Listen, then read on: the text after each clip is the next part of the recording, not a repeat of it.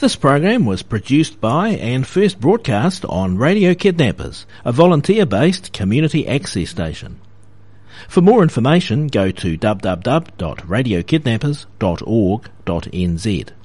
Thanks to New Zealand On Air for making this program available through funding the Access Internet Radio Project.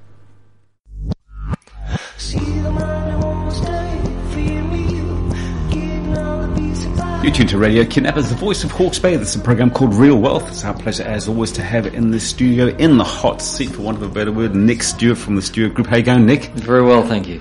Now, we've got lots of interesting stuff to talk about today, Nick, but just before we get there, just remind our listeners, we want to come and see the Stewart Group for financial advice. Where are you? We are located at 204 Academy Road, right in the centre of Hastings, a black basalt stone building with a tartan logo that you can't miss. Expert advice on everything financial. You bet. Now, like I said, we've got loads of good stuff to talk about today, but I just wonder if we could just do a bit of a recap on what we spoke about last time you came in. We were talking about Bitcoin. Has it rallied or? Oh, it has. Yeah, it has bounced back a little bit since the doldrums of where it was, but the same issues still are there, and that's it. There is now a plethora of different currencies, cryptocurrencies that you can buy globally. Whether or not one or two of the many hundreds will survive, no one knows. Yeah. Uncharted territory. A lot of worried people out there who sold their shirts to buy some shares, maybe. Yeah, well, there's a bit of evidence in the US and some of the more developed Asian countries that a lot of people borrowed to invest in Bitcoin. So if you'd borrowed 50%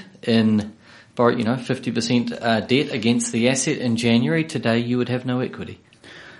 That's a good point. Is it ever worth borrowing to invest in stuff like the share market? Yeah, quite a few people do that. Some people use it because it's quite tax advantageous to them because because of the way that they position the assets and the debt. Naturally the dividend yield is taxable and the interest on the debt is tax deductible. And they are long-term investors who typically have cash reserves outside that particular asset, so that should the market drop, they're easily able to top it up with a further equity advance. That is what's called a margin call. Yeah.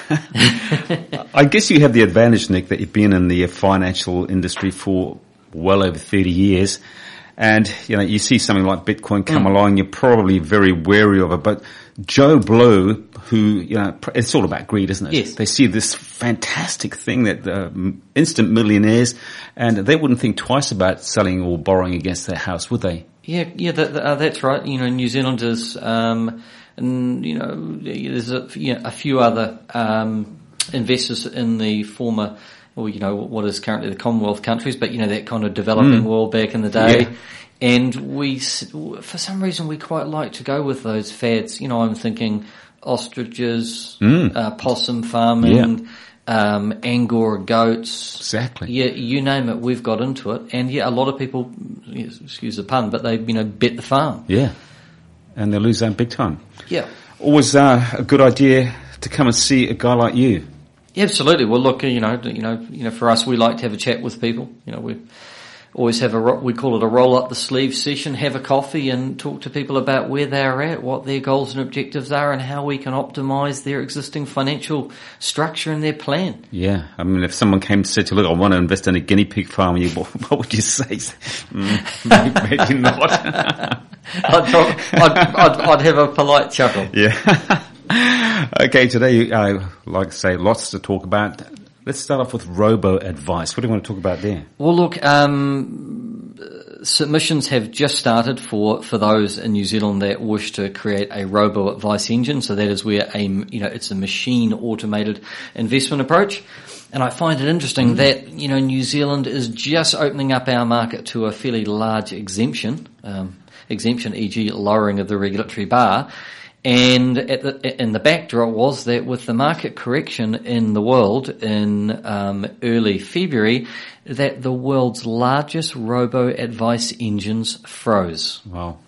And they froze because the number of people that were trying to get in to sell or look at the damage, the red ink on the page, there were so many people trying to get access that the engines, the computer systems shut down. So I find it ironic that our exemption to allow robo-advice into New Zealand has just started. Yeah. And the backdrop is that the world's best, who have been doing this for a long period of time, names such as Wealthfront and Betterment, these are the big providers, that they came unstuck and had some issues. Is this also the machines that you were talking about that they're using for Bitcoin, that they're always looking for buy-sell opportunities, constantly doing it 24 hours a day? They've Yes. got the edge over the share market, haven't they? Yeah, they do if the systems work. Yeah. Now the other thing, the fact is that, robo-advice, there is always the ability of human intervention. Human intervention being that you and I, the consumer, we can log in and exit our cash, divest, sell the assets. And unfortunately, so whilst the algorithm or the computer system that's designed to buy on the dip, sell on the high, the old analogy, that a lot of people actually struggle to stick with that. So naturally, there have been two kind of like little flash crash, or it's an industry term. It's where the market drops quickly in a short space of time. And there was one a couple of years ago that was led by the Chinese market. And that on both those particular scenarios, analysis of the robo-advice platforms showed that human intervention occurred rather than the systems buying on the dip. Actually what happened is that the human got involved and elected to liquidate the assets instead. Because you can actually track the flows of funds in and out of these assets, so out of these engines, these robo-advice platforms. So we can actually see money actually leaves them as the market declines. Whereas the whole idea with the robo-advice and the algorithm is that it's supposed to remove the behavioural finance, that human element of fear. Yeah. I was going to say, on a more simplistic level, it would take the fun out of it, wouldn't it? Let the machine do all the thinking for you, buy, sell. Well, I think that if you're actually after some fun with investment, I think you should probably go get a surfboard, head to Tiawonga, lovely right hand break, have some fun in the waves rather than have a in the market. I better get a roof rack then. Now, a bit of a surprise in New Zealand in the equities market, and you want to talk about Fletcher Building? Yeah, look, a little bit of a shocker there. I mean, you're talking about the largest listed New Zealand company, the darling of the market back in early 2016, peaked at $11.02, which was a market cap of about $7.5 million. And well, after 2 years of losses, big losses in a market that should be, a building sector that's booming, the price is now $6.55 and the market cap is $4.5 billion. So $3 billion of wealth has evaporated due to the general lack of confidence in that company as a result. I mean, you understand that market. Nick, what happened there? I mean, how could it get to be so bad in such a short space of time? Well, look, anyone that's built a house, on one of those, I know what it's like when you build a house and, you're quoted that it's going to be $100,000 and, well, lo and behold, it's $125,000. Well, imagine scaling that type of issue up where you're building a new courthouse, you're building a police precinct, and, the numbers are 300 and 400 million. And effectively, Fletcher Building has announced that they're, making losses, expected losses on those building projects of, hundreds of millions of dollars. Yeah. And these are projects you and I can see. I was in Auckland last Tuesday, Wednesday, and walked past the new convention centre development. Well, that's another one. And it's a poor old shareholder has got no say in it, and they're the guys that are losing big time. Yeah, that's correct. Yeah, well, look, the way a company works, you appoint the directors. Every shareholder has the entitlement to have a vote, irrespective of the size. The more shares you have, the bigger percentage of vote. But the board appoints the management team, and they're charged with growing the company and protecting the balance sheet. I was very surprised, not that I know much about it, but I was having a chat to my wife when this went down, and Sir Ralph Norris handed his notice and fell on the sword. But all the builders that we've hired all seem to have what they call a contingency clause, where they say, look, we think this bathroom is going to cost $10,000, and then, it's $14,000. Yeah, that's right. But if the little guy who's making my bathroom can cover himself, you think that Fletcher Building would cover themselves, wouldn't you? Yeah, you would. Well, I mean, effectively, Fletchers are covering, and it effectively comes out of shareholder funds. Yeah. On the basis that the the business isn't as profitable as it was, and they were actually technically in breach of some banking covenants, which is why the stock price was halted for a couple of days whilst they came to new agreements. And I guess when we're talking about buying and selling shares, this is one of those times that you might say, well, look, it is swings and roundabouts. Yeah, correct. So too bad that you lost $2 billion, but give it another 5 years, it'll be back. Exactly. Look, if you go back in time, Fletcher Building, surged in the period leading up to 2016. But I can remember, as a younger fellow, I remember Fletcher Building was struggling. Yeah. I remember in the late 1990s it was struggling. It was losing money on Australian projects. So look, companies, wax and wane. Do you see it recovering from this? Oh, look, I'm sure it will. Look, they'll be very, very careful on how they price projects going forward. Yep. Without a shadow of a doubt. What about IPOs? Oh, yeah, well, the IPOs, you've had a company that IPO'd, that's an initial public offering, like a share market listing, was a company called CBL, listed with a market capitalisation not that long ago of $750 million. And unfortunately, they put themselves into voluntary administration a couple of days ago.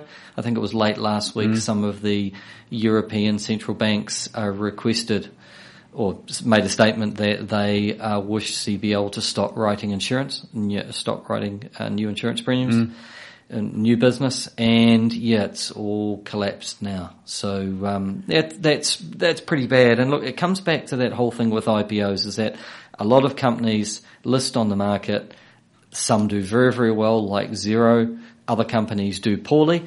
The fact is, diversification is your friend. Sure. Don't buy one, buy many, because typically new companies to the market have fairly aggressive growth strategies for the most part, and, not everything always comes out smelling roses. Is there a criteria to list on the share market? I mean, do you have to have good credit rating, for want of a better word? Do you have to be sort of like a good guy to be able to list? Well, look, I mean, there are certainly certain requirements, and, companies typically have a sponsoring broker that helps them get themselves in shape. They'll build a robust board. There's, compliance programs to meet the NZX requirements.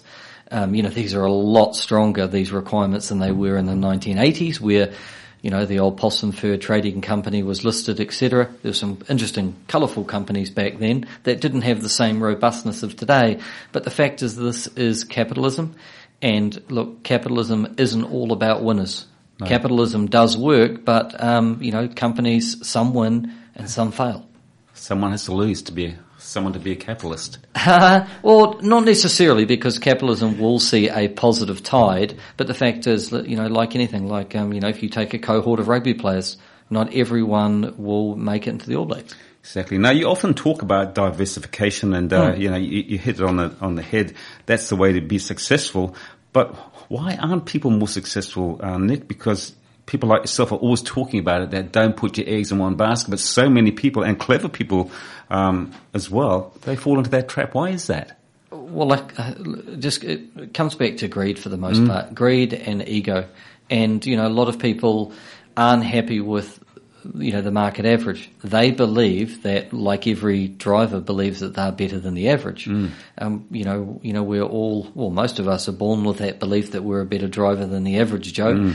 And it comes back to that with investing, but then you throw the greed element and the return factor into that. And some people have to take quite a few losses before they learn. Yeah. And that has been the way of the world for an incredibly long period of time. For as long as investment has been studied, you can see massive case studies in this. You're listening to Radio Kidnappers, the voice of Hawke's Bay. This is a program called Real Wealth. Got Nick Stewart in from the Stewart Group. Now, Nick, just to my other listeners, we want to come and see you for advice, particularly around what we're talking about today. Where are you? We're at 204 Academy Road in Hastings. It costs nothing to come and have a chat with us about financial advice. We always like meeting new people, and, we're a fee-only, independent, family-owned business. Been going for 32 years now. Indeed you have. Now, the word that no one wants to hear in the financial market is a bloodbath. Tell us about that. Yeah, I was looking at some of the early February headlines since my last chat with Ken on this show. And, there was some headlines in early February there, bloodbath, technical correction, buckle your seatbelt, roller coaster ride with a whole lot of grainy images of traders in 1987 pulling their hair out with with a phone in each hand. But, the fact is that, yes, the markets came back in early February for a couple of weeks, and it kind of took us back where we were. At one stage we were trading back at about the 28th of October last year. So imagine last year was a great year for numbers, and it kept going through to January. I mean, record high.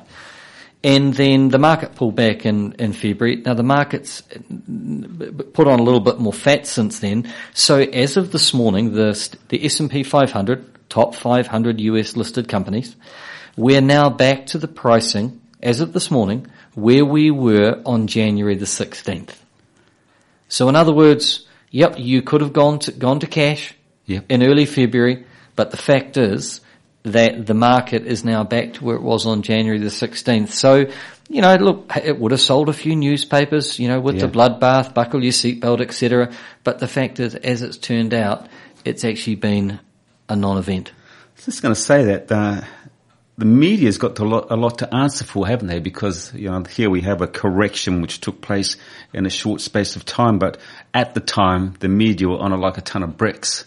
Oh, very much so. Doom and gloom, and they're probably responsible for a lot of losses themselves, aren't they? Yep, they are. Well, and a lot of people go with the steer that comes from the media, just as they did on the upside with Bitcoin. Yeah. If you logged in the period, November, December, there were like 3 or 4 articles on the Herald on stuff every single day. Well, I actually haven't read one for a little while. No. Because after people have halved their capital, it's, That's right. And look, greed sells, but so does fear. Yes. And behavioral finance, and I reference it, and that's the study of people's behavior. It's a little bit like Mark Twain with, a cat that's been on a hot stove will never get back on a cold one either. Mm. Yeah. And too right. And a lot of New Zealanders have been like that post, older investors who were investing in the 1987 period. A lot of those people have never gone back and invested in shares again. No, well, you wouldn't because, like you say, it's once bitten, twice shy, isn't it? Yeah. And look, the media sells that. It works. I mean, there's a reason why they keep writing these articles because clearly it sells. But the fact is that most investors are there for the long term. Yeah. And so therefore just put away the newspaper. It's great for entertainment. And you know what? It lights a really good fire. Yeah. And you can wrap, and after you've caught a trout, you can wrap the trout guts in it and put it in the bin. But I wouldn't use that to steer my long-term investments.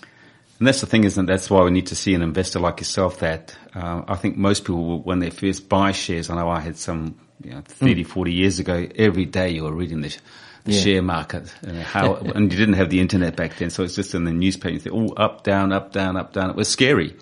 And if you had quite a lot of money invested in it, you thought, what should I be doing with this money? Shall I pull it out? So that's why investors or investment houses like yours are probably must, aren't they? Yeah, they are these days, and there's a lot of capital. A lot of people have a lot of money invested. New Zealanders are living a lot longer than they ever have.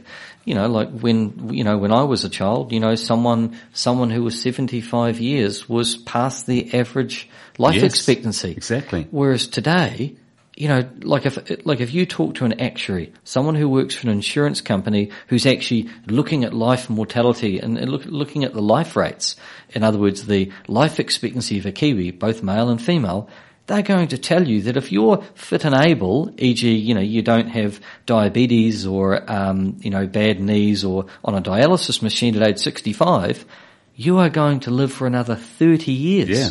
So on that basis, people really need to be careful with their capital because the state pension, whilst it is in fact quite generous given the fact that there is no pot of cash, it's coming out of the collective fund. It's, a lot of people need a little bit more money than that, so they need to be careful with their capital. Seek advice because, if you make a mistake at age 80, you're going to struggle to get a job to replenish your capital. There's no going back, is there? There is none. No. 30 years, it's a long time. Like you mentioned last time, it's a long time to be retired and have to budget for 30 years. Absolutely. Doesn't bear thinking about that. Now you want to talk about housing. Yes, yeah. Well, look, it's something that keeps coming up, and quite a few people have referenced back to the Bricks and Mortar show that we did some time ago, Ken. And look, I've written down some notes here, just in terms of some of the potential headwinds ahead for the housing market, because a lot of people have had an amazing run over a long period. I'm not talking just over the last 5 years, but if we actually look back, I mean, it's almost linear. It's almost like a straight line to heaven. Yes. I mean, the numbers are phenomenal. But I thought I'd just touch on a couple of things that are being worked on at the moment, and, you know, anyone can, you know, ask Dr. Google for a copy of these reports and things that have been spoken about by the current Labour coalition government, but also the shadow housing spokesman, which is now housing, which is Phil Twyford. So one thing they're looking at doing is having a look at the Houston model, and the Houston model is effectively a different way of looking at the cost of developing land. And Houston in Texas has done an amazing job with housing affordability. So effectively, it allows the developer to subdivide lots for houses, apartments, shops, etc., but allowing the homeowner to repay their share of the infrastructure costs over a 30-year period. So at the moment, if you had lazy 10 acres on the outskirts of Hastings or Havelock, and you were able to work through the planning permission to subdivide, you would be up for a phenomenal development cost to get it to a point where you could actually sell it to either an investor or a potential homeowner to actually start building. And those development costs are huge. And also the consenting planning process is very expensive, a lot of red tape. And Houston's done a lot of work on that. And I know that from some of the articles that I've read written by Phil Twyford that they're looking at that particular model. Now, I know that, repaying something over a 30-year period doesn't sound like very much. In terms of, from an investment viewpoint, the markets love investing in long-term infrastructure bonds. But if you can imagine, if you were paying $2,500 worth of rates that you and I are paying today on our house, well, imagine what would happen if, because of the infrastructure costs of the subdivision that you have bought into, and you bought it cheaply, but there was a 30-year development bond, instead of your rates being $2,500, imagine if they were $10,000. Because effectively, you're repaying over a long period of time the infrastructure cost. Now, what that does, that has a negative impact on the existing housing stock. Because the cost of subdividing that land is incredibly cheap, but it's transferring a lot of the burden onto the homeowner over a very long period of time. So is that a no-brainer, that model? Well, it is a no-brainer if you want elasticity of housing supply and allow builders and developers to quickly meet the needs of the market. It's very, very clever, and Houston has been a beacon of hope in that area. I listen to a lot of podcasts from Australia, Canada and Britain. They were all in the same housing dilemma as ourselves. Got about 3 minutes to go. Nick, Sure. Just talk about maybe what the effect that migration will have on housing. Well, look, migration to New Zealand historically has been quite muted over a very long period of time, in the sense that it is positive, but it's been in the last 5 to 6 years that it's really started ramping up. And so it's almost an aberration what we're seeing at the moment. And the other thing is we've got net positive migration with Australia. I mean, that just doesn't happen. No. I mean, we always talked about the fact that we're really good at exporting human capital to Australia. Yeah. Well, it's the other way around now. Of late, that's actually stopped. So the fact is that if the government, through its policies, was to slow down migration, and Australia was to move out of the doldrums that it is in economically at the moment, where New Zealand is in a purple patch, if that was to swap and move back to the norm, then you'd see New Zealanders moving to Australia. And that pricking of that bubble, it doesn't take much in terms of a couple of thousand people not requiring housing or electing not to come here, or 2,000 people moving back to Australia. And in fact, that could happen within a year. Very, very quickly. Yeah. Human capital moves very quickly. Yeah. That's right. So that Yeah. could have a huge impact on Absolutely. on the housing that we know. Look, Nick, we're out of time. So just remind our listeners, we want to come and see you for some financial advice. Where is the Stewart Group? We're at 204 Academy Road in Central Hastings, a black basalt stone building with a tartan logo. And if we want to give you a call, what's your number there? 878-8961. As always, a pleasure. Look after yourself, Nick. We'll talk to the same time, same place next time. Thank you.